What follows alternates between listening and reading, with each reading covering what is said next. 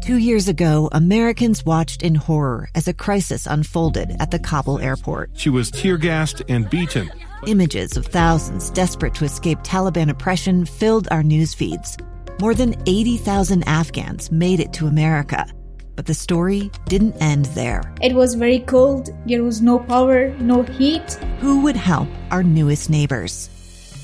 I'm Andrea Smartin. In Stranger Becomes Neighbor, you'll hear the stories of some remarkable refugees who left their homes and their dreams behind, only to start over from zero. Their only possession was 3 blankets. And you'll meet Americans who stepped up to help them. You want me to come when you deliver your baby. What can one person do in the face of an international disaster decades in the making? That's Stranger Becomes Neighbor. Find us at kslpodcast.com. Follow us on Apple Podcasts or anywhere else you listen. Inside Sources. Where KSL offers Utah deeper insights on the news. Host Boyd Matheson divides rage from reason and elevates the conversation on issues crucial to our community. On KSL News Radio 102.7 FM and 1160 AM. Ukraine's President Zelensky has challenged President Biden on multiple occasions to step up and meet the moment. The president made some new announcements today. Will they be enough? Let's begin. Think you know the news of the day? Think again. Well, the headlines today have been centered around President Biden's announcement from this morning. Some additional aid packages, both militarily and also financially, going to Ukraine. We'll break all of that down as we explore what the president said, how it matches what President Zelensky has called for, and what the path forward is, what the prospects are in Ukraine as Russia continues to pivot towards the Donbas region, as Mariupol continues to be in dire straits, and as Russia really prepares for a more significant offensive, I think, in the eastern part of Ukraine. And the big question is where President Biden is able to lead.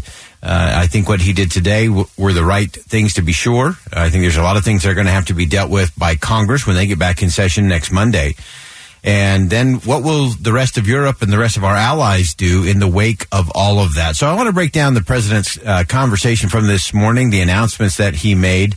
And so let's begin. The president announced specifically what the U.S. will do, another round of military aid, this package going to Ukraine.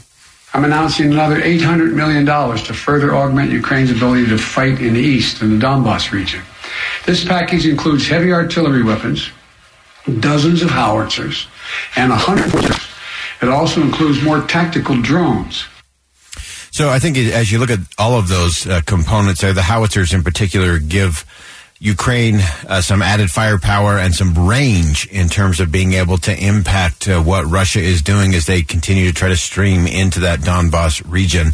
President Biden also announced, and I think this was every bit as significant, that he would also be sending additional economic aid to Ukraine. We're also demonstrating our support for the people of Ukraine. Today, the United States is announcing that we intend to provide an additional $500 million in direct economic assistance to the Ukrainian government. This brings our total economic support for Ukraine to $1 billion in the past 2 months. This is money the government can help use to stabilize their economy, to support communities that have been devastated by the Russian onslaught, and pay the brave workers that continue to provide essential services to the people of Ukraine. I don't think we've talked enough about the economic assistance that's been going in. As the president noted, it's up to $1 billion total over just the past 2 months.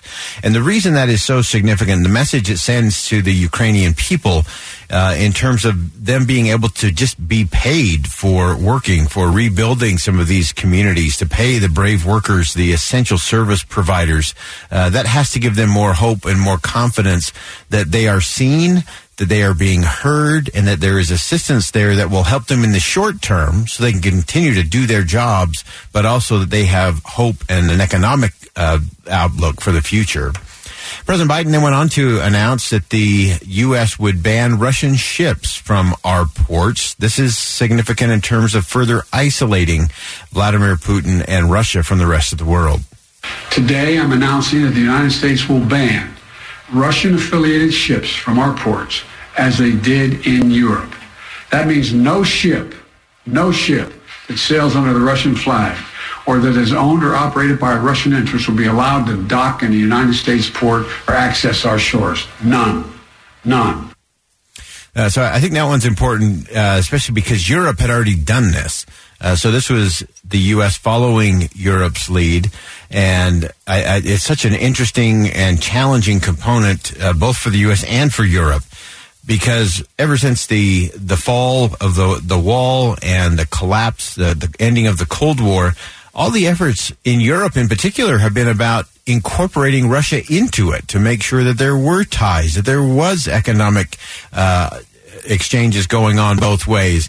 And now this is a real pivot to go back to this isolation move, but I think this is significant. I think that was an important part of what the president said today. Finally, the president announced a new program to help streamline the process of getting Ukrainian refugees into the U.S. Today, I'm announcing a program, Unite for Ukraine, a new program to enable Ukrainians seeking refuge to come directly from Europe to the United States. This new humanitarian parole program will complement the existing legal pathways available to Ukrainians, including immigrant visas and refugees processing. It will provide an expedient channel for secure legal migration from Europe to the United States for Ukrainians who have a U.S. sponsor, such as a family or an NGO. This program will be fast, it will be streamlined, and will ensure the United States honors its commitment to go to the people of Ukraine and need not go through our southern border. And the last thing the president said there, again, not a lot of people caught that, because the administration also announced today that they were going to stop allowing Ukrainians coming through Mexico, coming through the southern border, to have special exemption status, so that they're not able to do that. We know there's been over 1 million times that Title 42 has been invoked to keep people out over the course of the pandemic, and almost all of those have been people from Central America.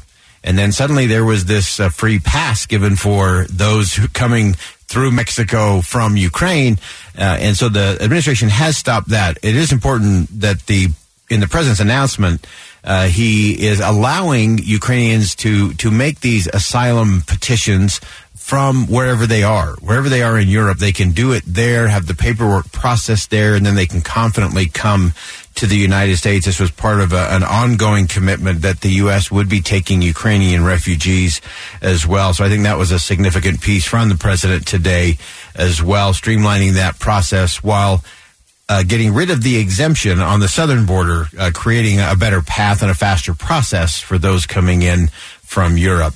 President Biden also said that the United States is the one that's facilitating the transfer of weapons and aid to Ukraine from a number of other countries inside of Europe. We're facilitating. We're the outfit facilitating the significant flow of weapons and systems to Ukraine from other allies and partners around the world, like the S-300 long-range anti-aircraft systems that Slovakia recently transferred to Ukraine. We are getting them in there. We won't always be able to advertise everything that our partners are doing to support Ukraine and fight for freedom, but to modernize Teddy Roosevelt's famous advice, sometimes we will speak softly and carry a large javelin, because we're sending a lot of those in as well. All right, so a little humor there by the president. Speak softly and carry a large javelin. Those javelin missiles have been an important part of Ukrainian defense as they have gone through and been able to push Russia back in so many ways. The president went on to say that the U.S. is a big reason why Ukraine has been able to keep Russia from moving in swiftly, taking Kyiv, the capital city, and dominating the country as a whole. Every American taxpayer, every member of our armed forces can be proud of the fact that our country's generosity and the skill and service of our military helped arm and repel Russia's aggression in Ukraine, to beat back Putin's savagery that tried to seize Ukraine's capital and wipe out Ukraine's government. The Battle of Kyiv was a historic victory for the Ukrainians. It was a victory for freedom, won by the Ukrainian people with unprecedented assistance by the United States and our allies and our partners. And finally, the president talked about unity and the important messages that are clearly being sent to Vladimir Putin in Russia. Our unity at home, Our unity with our allies and partners and our unity with the Ukrainian people is sending an unmistakable message to Putin. He will never succeed in dominating and occupying all of Ukraine. That will not happen. Putin is banking on us losing interest. That's been my view. You heard me say this from the beginning. He was counting on NATO, European Union, our allies in Asia, cracking, moving away. He's betting on Western unity will crack. He's still betting on that. And once again, we're going to prove him wrong. We will not lessen our resolve. We're going to continue to stand with the brave and proud people of Ukraine. We will never fail in our determination to defend freedom and oppose tyranny.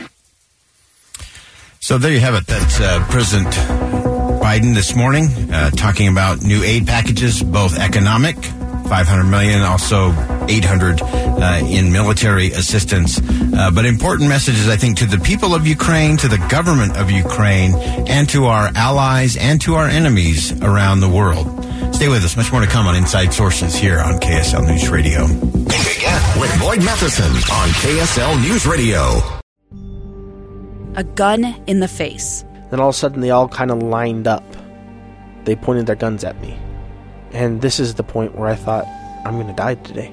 Started 2 years of horror for an American in Venezuela. They said, you need to give us your phone and get ready because you're coming with us. I'm Becky Bruce, and I spent a year researching and piecing together Josh and Tammy Holt's story about their ordeal in a notorious prison. That's when everything started to turn bad. We had another pound on the door. Boom, boom, boom. And there was the police once again. You can binge all of the episodes of Hope in Darkness on KSLPodcasts.com or wherever you get your podcasts.